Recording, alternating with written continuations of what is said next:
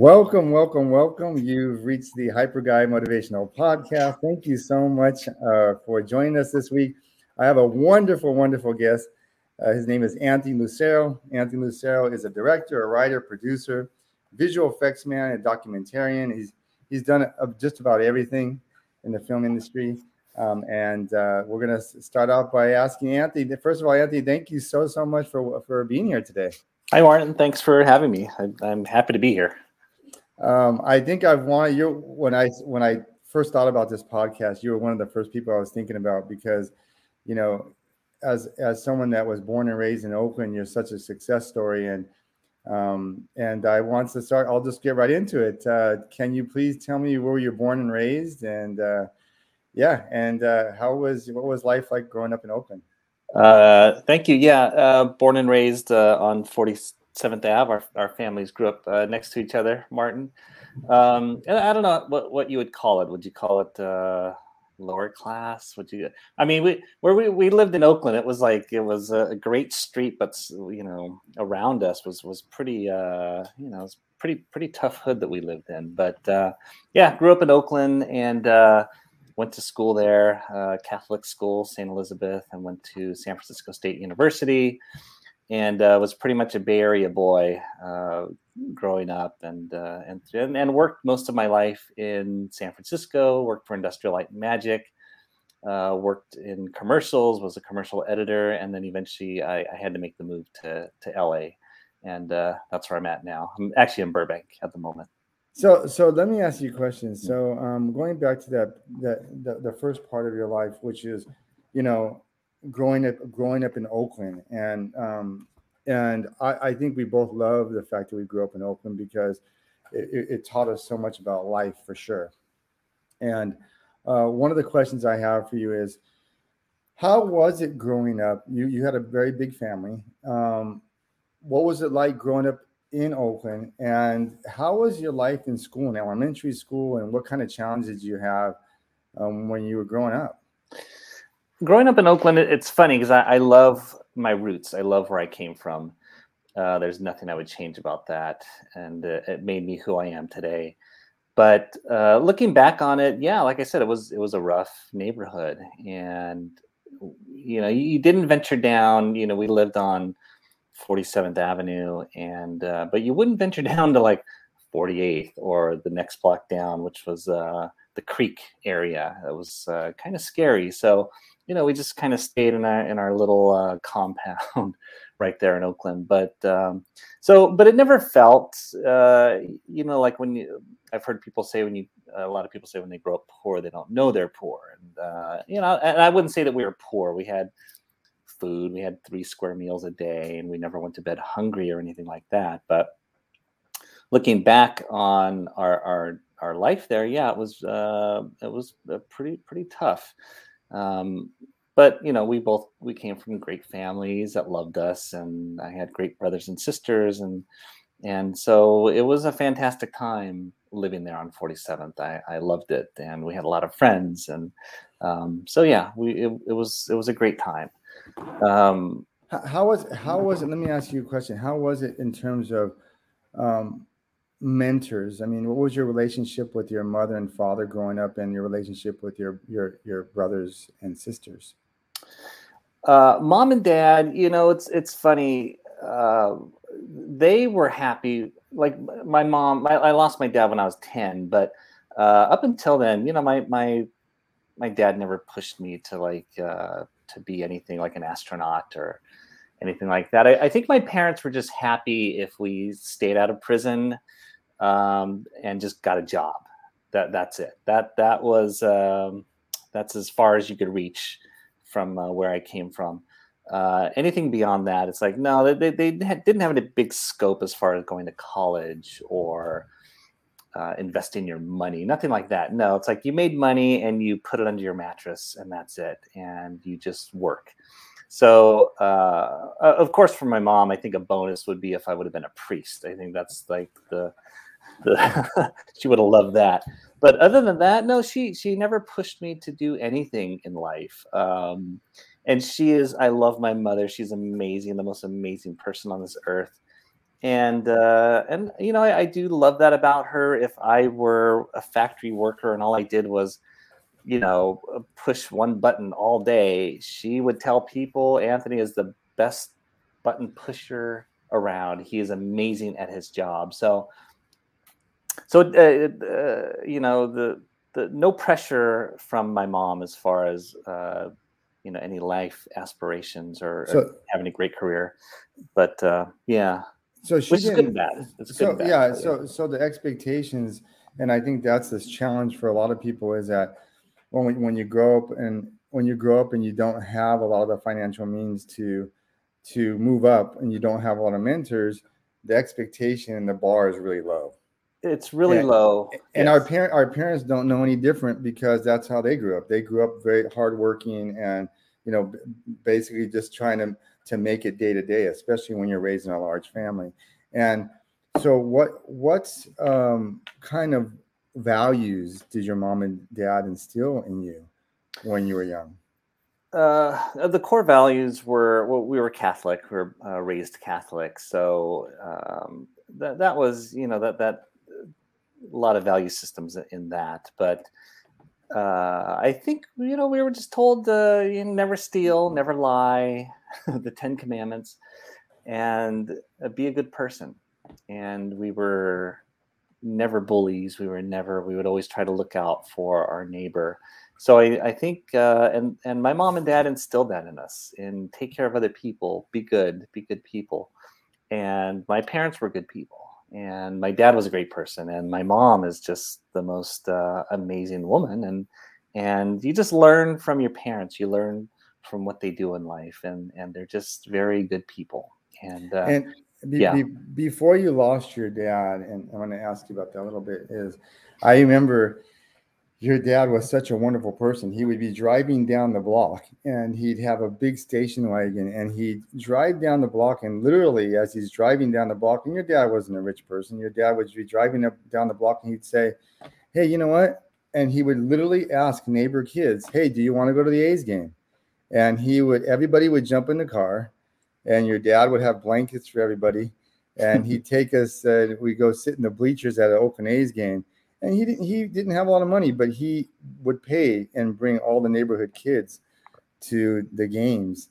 And what do you remember of your father growing up? That's true. It's so funny. My dad, well, he loved animals. So I remember one time we were in Jack London Square, and there was this. It was me and my dad. We would just, we'd be on the weekend. I'd cruise around with him on the weekends, and we'd go visit family. And I remember this one intersection in Jack London Square. There was this it was a mutt poodle, and he was just in the middle of this intersection, running back and forth, and cars were zooming back, and almost running this dog over. And my dad just put his station wagon in park, and he ran out there and chased this dog down in the middle of the intersection, risked his life while these cars are zooming by. And, I was like 9 years old or so, and he scooped this little dog up and brought it back into the car.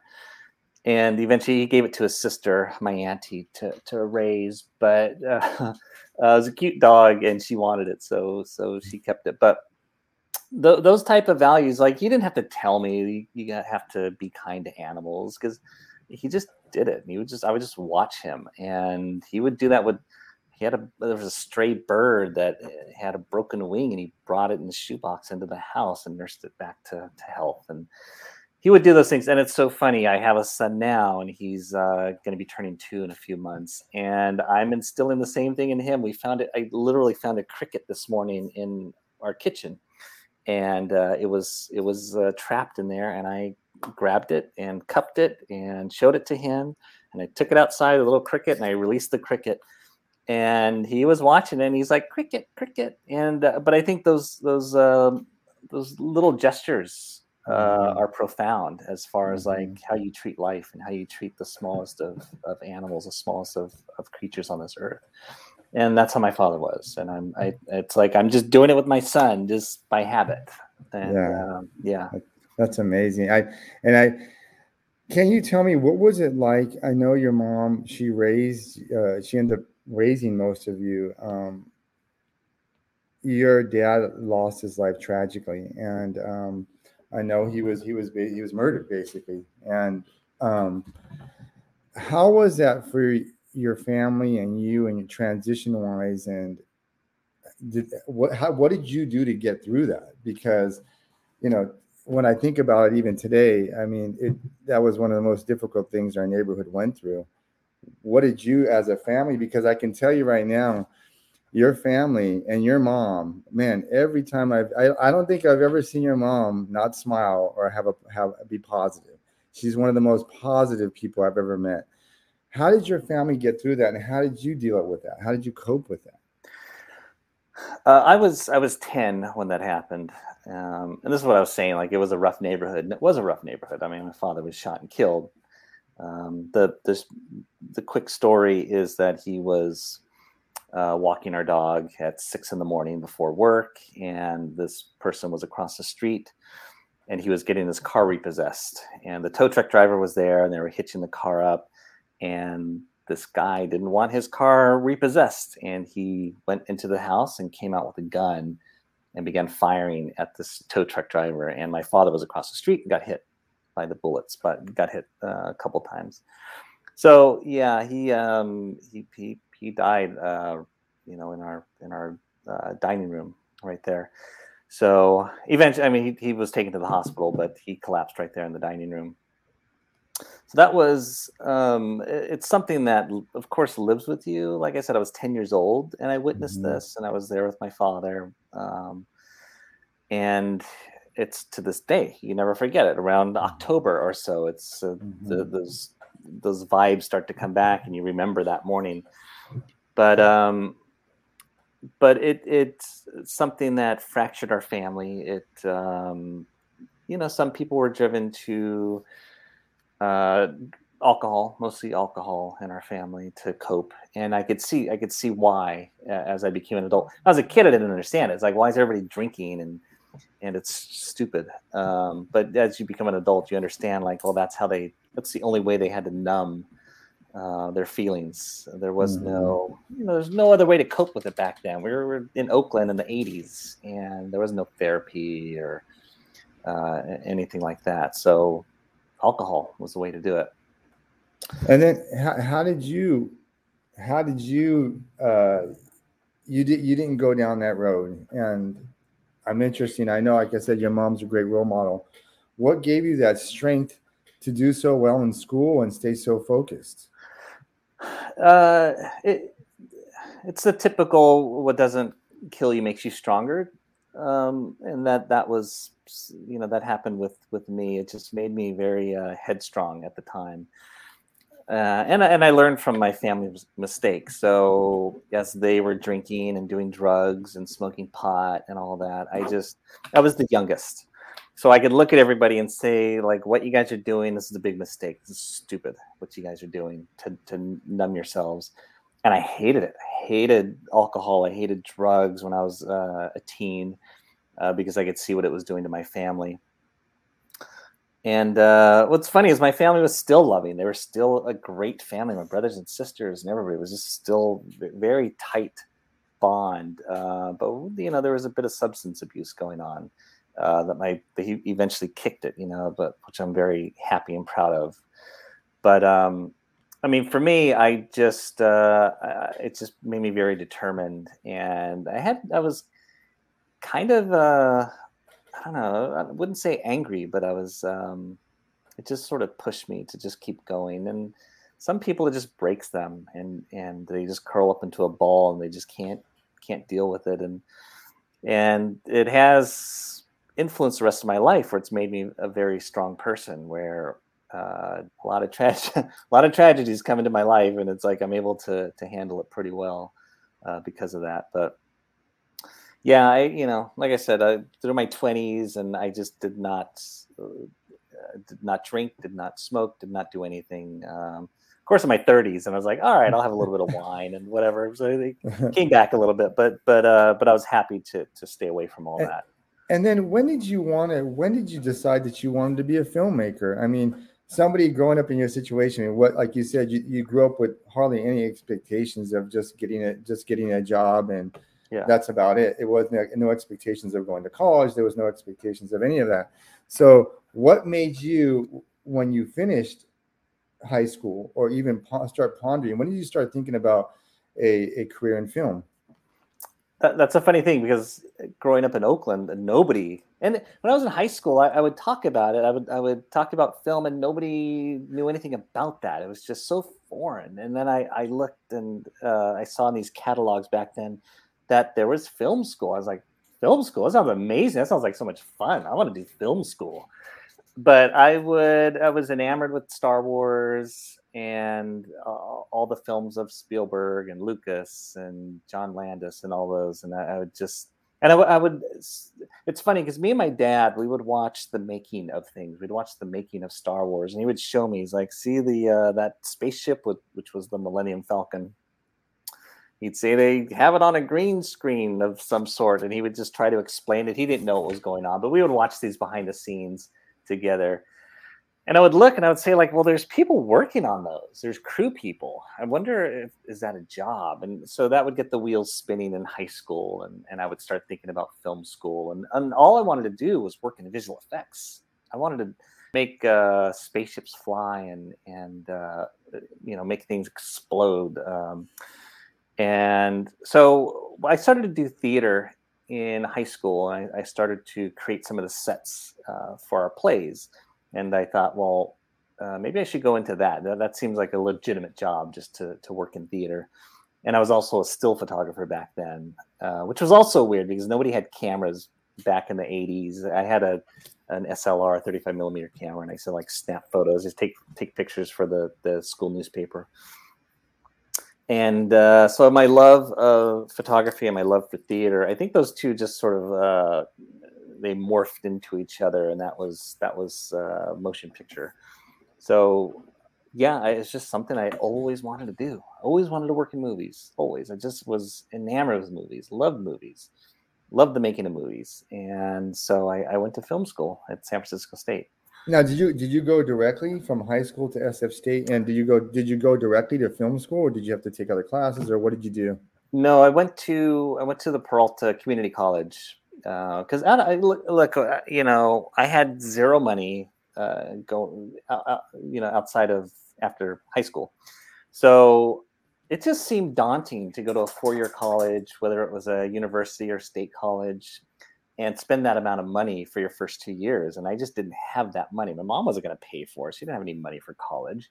So I just thought it seemed like a smart choice. Let's go to community college. It's basically free to do that for the first 2 years. And I had other friends in high school, then they were going off to, USC and other universities. And I just thought, that seems like a stupid idea. Why waste that much money for the first 2 years? So, and I had no mentors, zero mentors back then, and zero guidance. So I would just, I don't know, just go to libraries and just try to figure out, like, well, what college should I go to?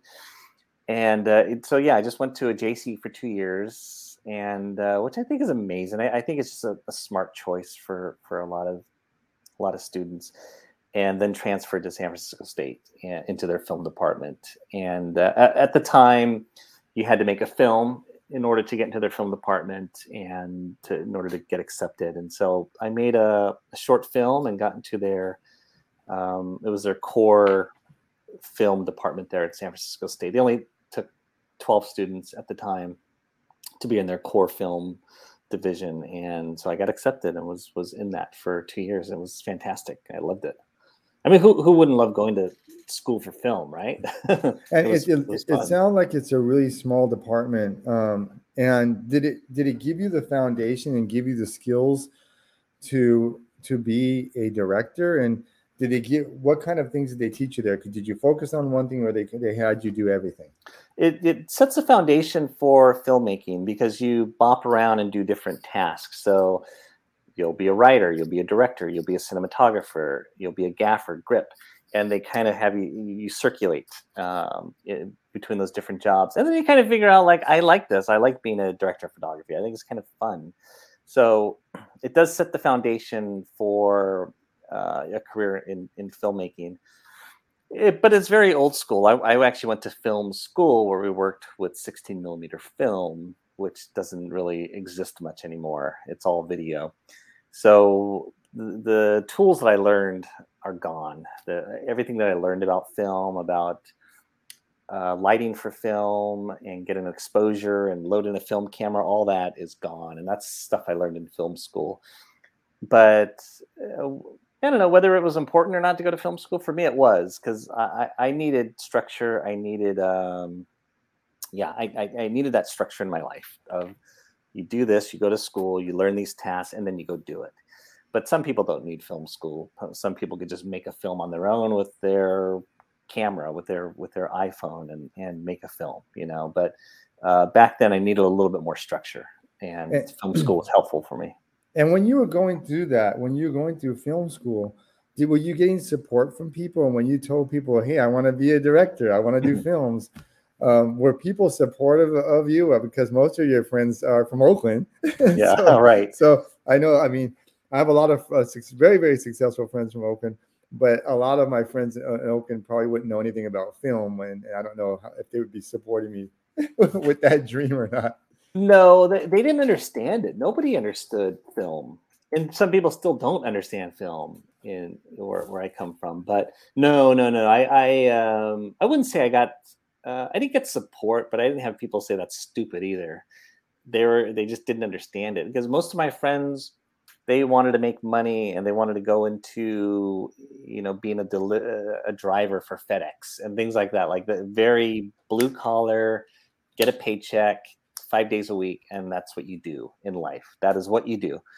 And I didn't want to do that. I didn't want, the same job, just a blue collar job every day. I wanted to do something different. I wanted to make a mark in life, and multiple reasons why I love filmmaking. I love storytelling, but that's what I wanted to do. I wanted to tell stories, and I wanted an audience to see it and experience it the way that I experienced movies growing up, the way I would sit in the theater and watch Raiders of the Lost Ark and just cheer and just be so happy. I wanted to do that. I wanted to create something for the screen and have people cheer and enjoy that. And people just didn't understand. And, but I did get support. Like if I made short films back then, people would I'll come stand in. If you need to film in a restaurant, I'll be a patron and sit there. I did get support that way from friends and family. And let me ask you this question. Okay, so you finished your university education, and I have a question. I think most people say, and I've heard this many times. I have friends that are in the USC film school as well. And where do you start? Like when you graduated, I mean, did you ask yourself, now what do I do? I did, yeah. Now, what do I do? So back then we didn't have the internet. This was 1995 when I graduated, and so you would just go through the phone book and you would start looking for advertising agencies. I was in San Francisco, so there wasn't any film production back then, but there was commercials back then. So I ended up working in commercials as an editor. But I do feel if I were to do it all over again, it's important to go to either a USC, UCLA, or NYU, places where there's an industry, film industry. And it's also a great way, the other students that you make friends with, they're going to work in the industry and they're going to get you jobs. So I think it's very important to try to get into those type of film schools. But again, I wanted to work. My goal in life was to work at Industrial Light and Magic. They had done all the visual effects for E.T. and Raiders of the Lost Ark and Star Wars. So what did you? So let me ask you this. So yes. I find this interesting. So when you got your first job doing a commercial, did you know what you were doing? Were you like, oh my God, how did I get this? Like, how do you even present yourself and say, hey, you know what? Just got out of film school. What do I do? Well, yeah. Well, you end up in this industry, you end up working as a PA, a production assistant. That is your first job in the industry. So I worked as a PA. I worked on a feature film in San Francisco. What does that mean? Remember, you're speaking to the audience that has no idea. So you're using the acronyms. We got the production assistant. What does that mean? It's you basically you do everything that nobody else wants to do. So you get coffee, you're sweeping up, you just whatever somebody needs, the production assistant does it. Go, this thing broke. Go take care of it, and go meet this person. They'll fix it. So you're just kind of a runner, and you just whatever the production needs, whatever the producers need, you're the person, and you take care of it. So that's that's the start of your career as a production assistant. So I did that. I worked as a production assistant for a feature film, and you're just kind of on a feature film. You're there in production, and it's like I said, any disaster happens, you're there to help clean it up. So I did that, and then I started working in. What's funny is I also worked for the Oakland Police Department. I was a police cadet there. But I was more interested in doing the training videos for the Oakland Police Department. So I used to help out. Ron Jones was his name, and I used to help him out.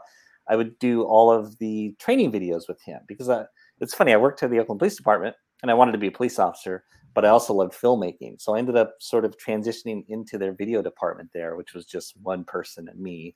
And we would go and we would shoot all the training videos, all the I'm trying to think of the ones that we did, but and then I eventually learned how to edit, learned how to shoot there at the Oakland Police Department. And what's funny is with that experience of editing, and again, back then there wasn't very many places that had editing equipment, but the Oakland Police Department did. They have these VHS decks that I could edit on. And so I would learn from there too. And I would learn because I went to film school. We didn't have a whole lot of video equipment, but there at the Oakland Police Department, they did have video equipment. So I was able to edit there.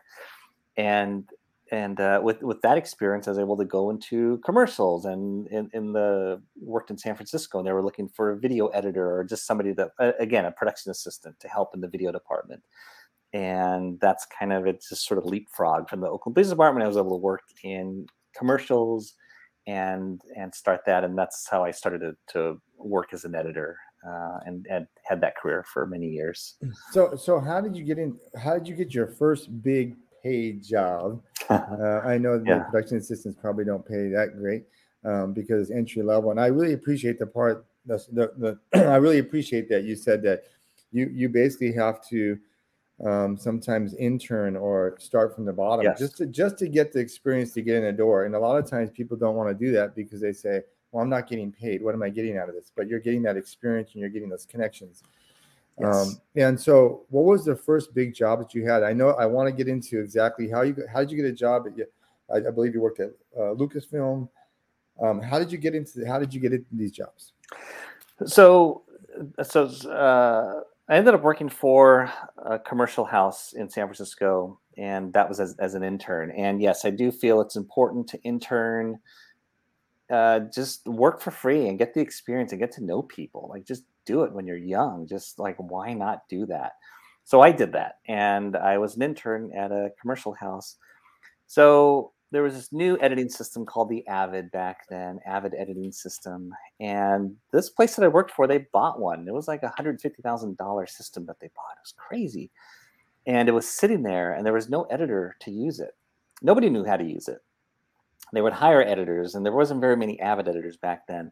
So there was a school in San Francisco, and I paid for it myself to go to school. I was like, well, I'm going to learn that because I think that's the future.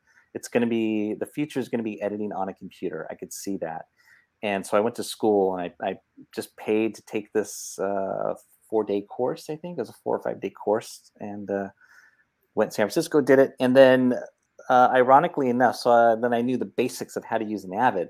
So then it was just one day they had this edit that they had. It was at Ketchum Advertising, and I'm working there as an intern.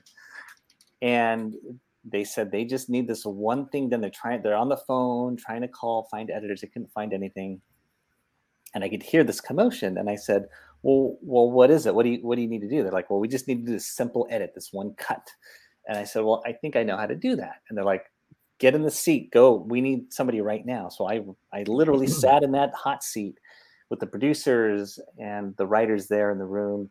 And I just made this one simple edit, just cut it, and exported it, and they were very happy. And from that moment on, I just became their in-house commercial editor, and that started my career in commercial editing for a while. And I did that, but yeah. So from there wasn't very many avid editors back then, and so I was one of them in San Francisco. And Industrial Light and Magic, they were looking for avid editors, and I just applied there. I didn't know anybody there at Industrial Light and Magic, but that was the one place I wanted to work since I was a child. It's like, I want to work in Industrial Light and Magic, and they were always on my radar. And I saw that one listing for an avid editor, and I was like, that's it. And so I applied, and I got in and started working there, and that was the dream, the dream job. And then what kind of films did you work on there? Oh gosh, tons. I'd have to look at my resume, but like Pirates of the Caribbean, Harry Potter, The Avengers, films like that. Yeah, it was quite a long list of feature films. But yeah, it's yeah. And you got to also work on Star Wars films, which is one of your dreams when you were a kid, right? It was one of my dreams. It's so funny when I interviewed at Industrial Light and Magic. Yes, Star Wars was my life surrounded around Star Wars, and so I go into Industrial Light and Magic for an interview, and I'd heard that they were filming these new Star Wars films. George Lucas was now shooting these prequels. So I had the tour, and they brought me into the machine room, and they had all the video equipment, and there was this one little monitor off to the side that was playing, and it was a lightsaber fight. And I was like, oh my God. I was like, I have not seen a lightsaber fight since Return of the Jedi. And this is it. They're making the film right now. And I was just like, I was going to lose it during the interview. But yeah, I could see that there was this production footage of a lightsaber fight. And I thought, oh my God, I gotta get this job. I gotta work here. And I did. Yeah, and ended up working on episode 1 and 2, not so much on 3, but ended up working on the first 2 films. And it was a lot of fun. It was just a great time to be there. Yeah. Well, that must have been interesting because when you were a kid, that was your dream. Yes. So that was one of your milestones, and you got your milestone, and that's pretty amazing. And so how many Star Wars films did you get to work on? Worked on two Star Wars films. Yes. And did you have a lot of stress? Did you put yourself under a lot of stress because you wanted to be perfect, because you've always wanted to work on Star Wars? I mean, I think that's just how I am naturally. No matter what the job is, I try to do it perfectly. It doesn't matter if it's a minuscule film or whatever. It doesn't, or a documentary or commercial or something. I work the same. I work hard. I push hard. I work fast, and I do the best job I can. So it doesn't matter what the project is or who I'm working for. But yeah, I mean, but also those jobs, there's hundreds of people that work on these films. I was just one of hundreds of people that work on it. So it's not like my job was any more important, but I was still happy just to be a crew member on it. Just, that's all I wanted to do. But as you reach the next thing in life, you get kind of like, well, what else is there? I've hit this. Now what do I do? And that's exactly how I felt at ILM. It's like, well, now I've reached this goal in my life. Where do I go from here? And I was like 28 or something. So I thought there's has to be something else. And the funny thing is, like, a lot of these visual effects films that I would work on, you'd work tirelessly on them, and the film would come out, and the film wouldn't do so well. It's like, oh God, it looks like they spent most of the time on visual effects, and they didn't spend a lot of time on story. So I started to think, well, I need to go back to my roots as to why I went to film school, and that was I liked being a storyteller. Would be fun to be a director, but it's something that I never thought of. It's like, no, there's no way I could ever be a director. That's just not possible.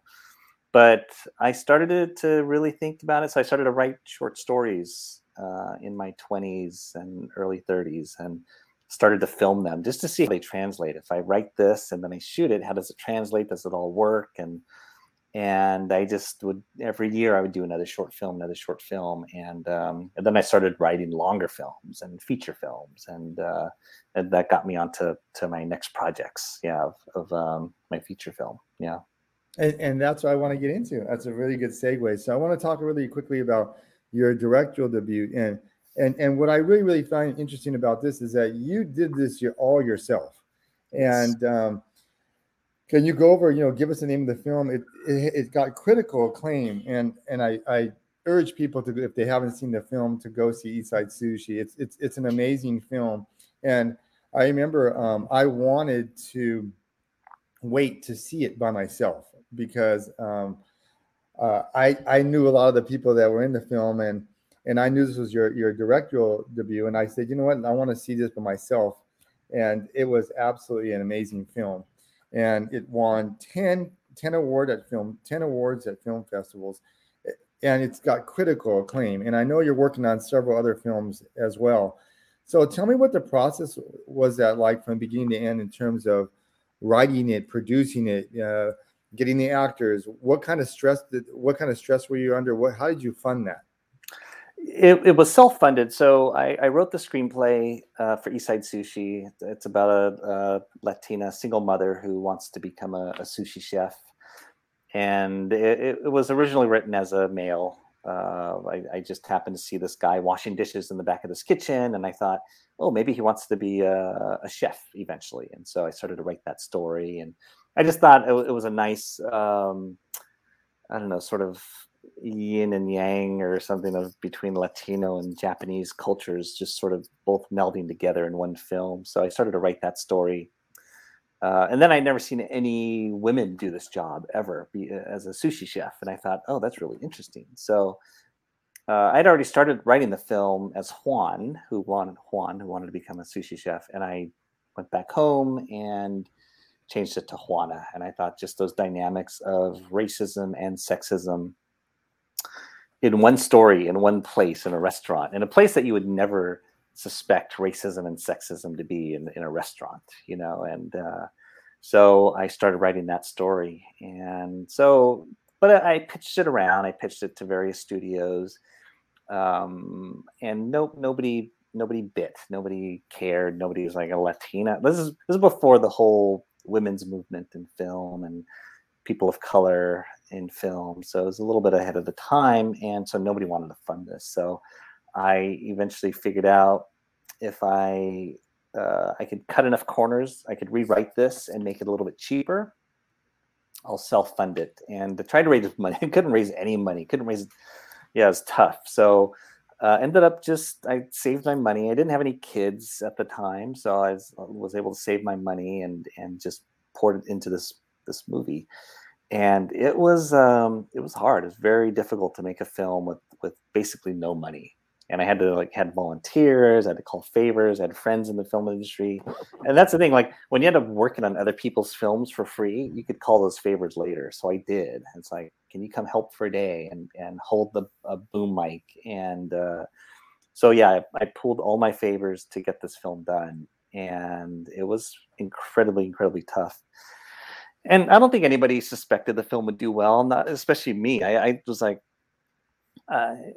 I think this is true, the one goal that I had, because we were filming near the Grand Lake Theater in Oakland, in this little restaurant. And I was like, my one goal for this film is for it to play at the Grand Lake Theater right down the street. That was just, my God, if it played at the Grand Lake Theater where I'd seen all these films, E.T. and Poltergeist and Back to the Future, it's just like every film that was iconic for me in the 80s, I saw at the Grand Lake Theater. And I thought, wow, as I was filming, I was like, if my film played at the Grand Lake Theater and, and then people maybe came here to the restaurant to support the restaurant that I filmed in, that would be mind blowing. And eventually it did. And eventually it played at the Grand Lake Theater and it sold out and it played there over and over and over and it did incredibly well. So completely unexpected. And it got picked up by a lot of international film festivals, and you won a lot of awards, and you had amazing actors in there as well. And how did you choose these actors? Was that difficult? And when I say you started from beginning to end, it's very interesting to me. You're a kid from East Oakland that nobody really understood that you could actually reach that dream of becoming a filmmaker one day, and you actually came back to the community you grew up in and actually made a movie in Oakland with mostly Oakland actresses and actors.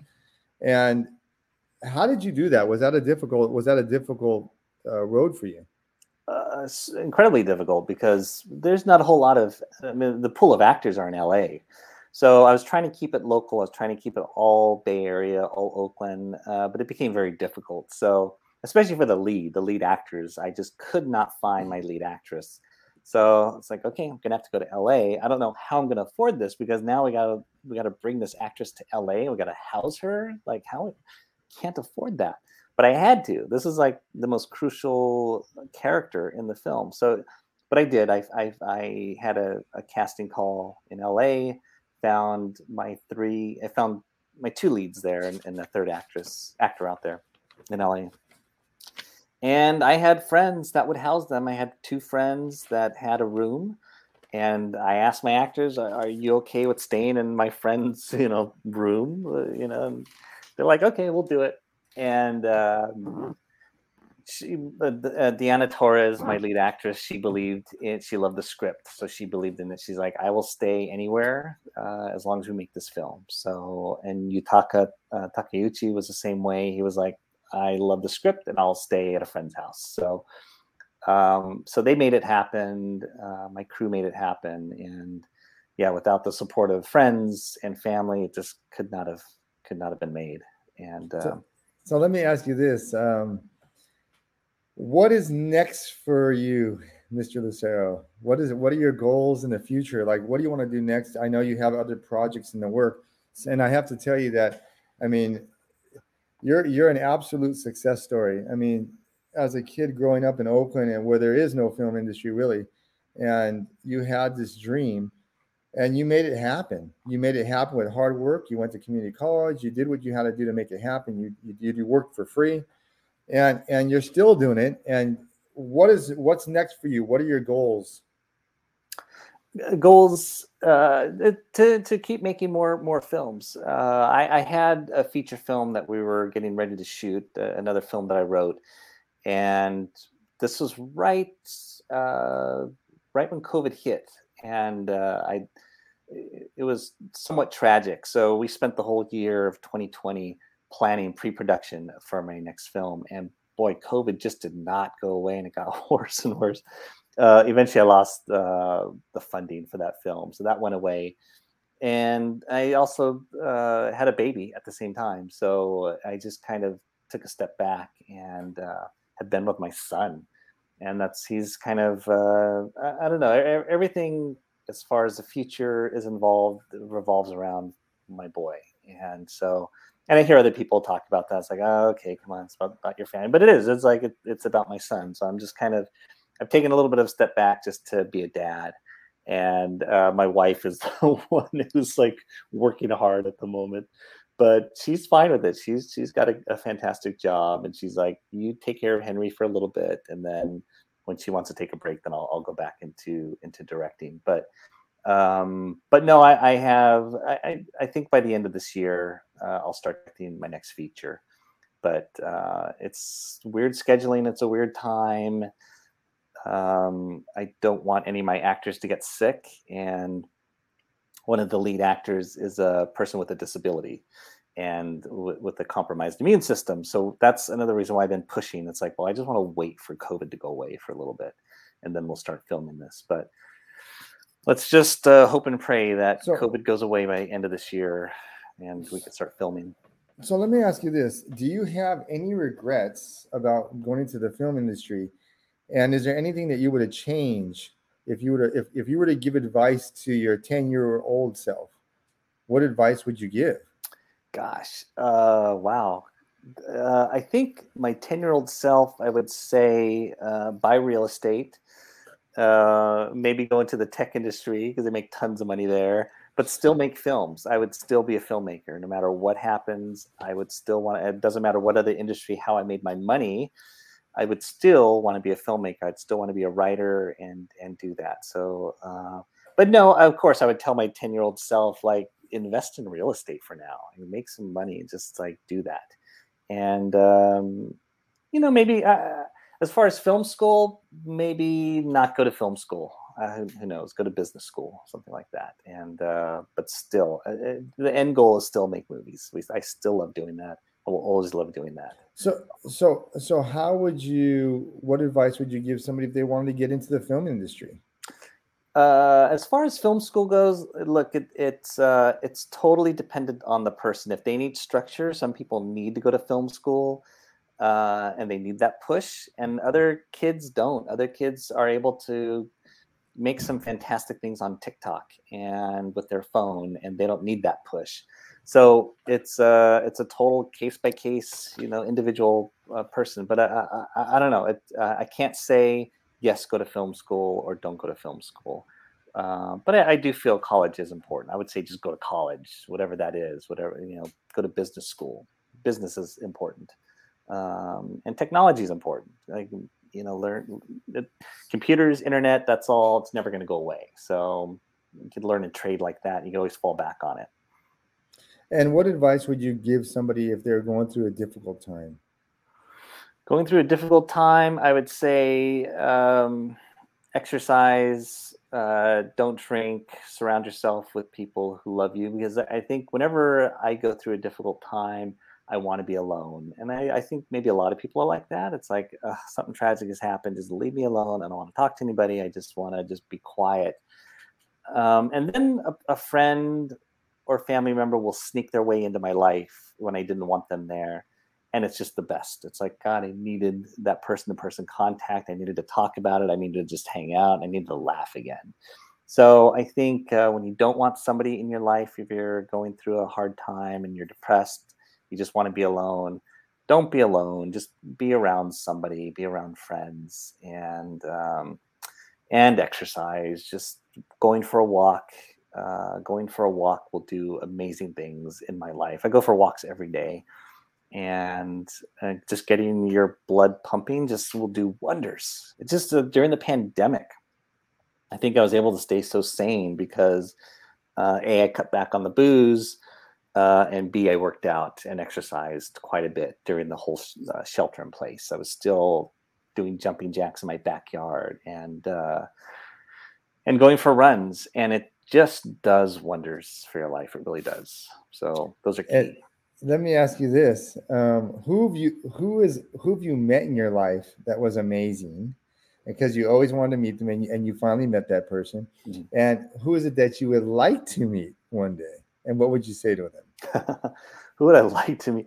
I kind of live by don't meet your heroes, because when you do meet your heroes, it's like, oh, they're not as phenomenal as I thought they are. I don't know if I'd want to meet Paul McCartney. He's just like this person who's like a god. It's like if I met him in real life, maybe he wouldn't be as amazing as I thought he'd be. But okay, Paul McCartney, I'd love to meet him.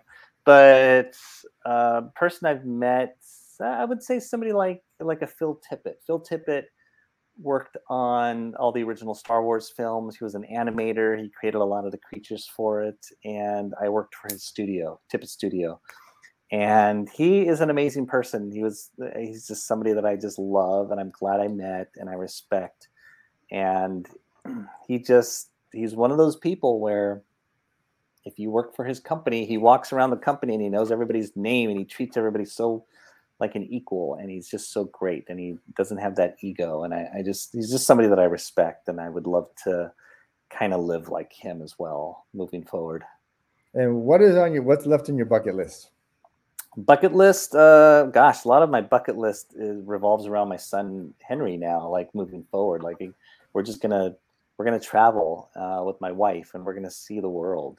So Italy, once the world opens up and he gets a little bit older, bucket list is for sure traveling, and it's for sure making some more films. My next film, it's sitting right on my computer right here, and the bucket list is to check that off. Let's make that film end of this year. So, but those are always two keys: travel, seeing different sites, and making the next film. Those two things are usually on my bucket list. And Anthony, I want to thank you so much for being here. I could go on with you for a few hours. We don't have a few hours, but I want to thank you. I love your story. It's so inspirational. When I think about you, it just brings me so much joy because you're a guy that grew up in my neighborhood, and where there's a lot of us weren't able to do much in our life, and you've done amazing things, and you're going to continue doing amazing things because of your hard work and your drive. I love that you want to be a good dad. I know you have so many goals, and I know that you're just not going to stop. That's what I love about it, and you do it because you're passionate about it. If anybody wants to get a hold of you, is there any way they can get a hold of you, or do you want to talk about really quickly any projects you're working on at all? I don't really have a big social media presence, but gosh, I don't know. Instagram, I think, which I'm not even on much as well, but I think I'm Ant Lucero one. Gosh, I should know this stuff, but again, I don't have a big social media presence. And what is the name of your film company? It's Blue Sun Pictures, but And they can see your film East Side Sushi. I know it's on demand. And any suggestions where they can see it? I think it bops around on different platforms. I think it might be on Amazon Prime right now, East Side Sushi. It's also on, again, it was on Netflix last year, and now it's not on Netflix. But Canopy is a great free site through your library. So go on Canopy, you'll find it on there. But most people don't know about Canopy, but boy, download the Canopy. It just works like any other streaming service, but download the app. You have a library card. There's tons of movies, Criterion Collection of films on there. There's a lot of great stuff on Canopy. So download it and you can watch it there for free. Well, I want to thank my producer, Brian, and I want our audience. They can go ahead and, if they like the podcast, to go ahead and review it on Apple and Spotify. And we're going to be making some T-shirts and some other stuff. And so I want to thank everyone for being here today. I just have to say again, thank you so much, Mr. Anthony Lucero. You're an amazing director, amazing person. You've done amazing things in your life. You have a great family, and thank you very much for being here. Thank you, Martin. Thank you for having me. I loved it. Take care. Okay, you too.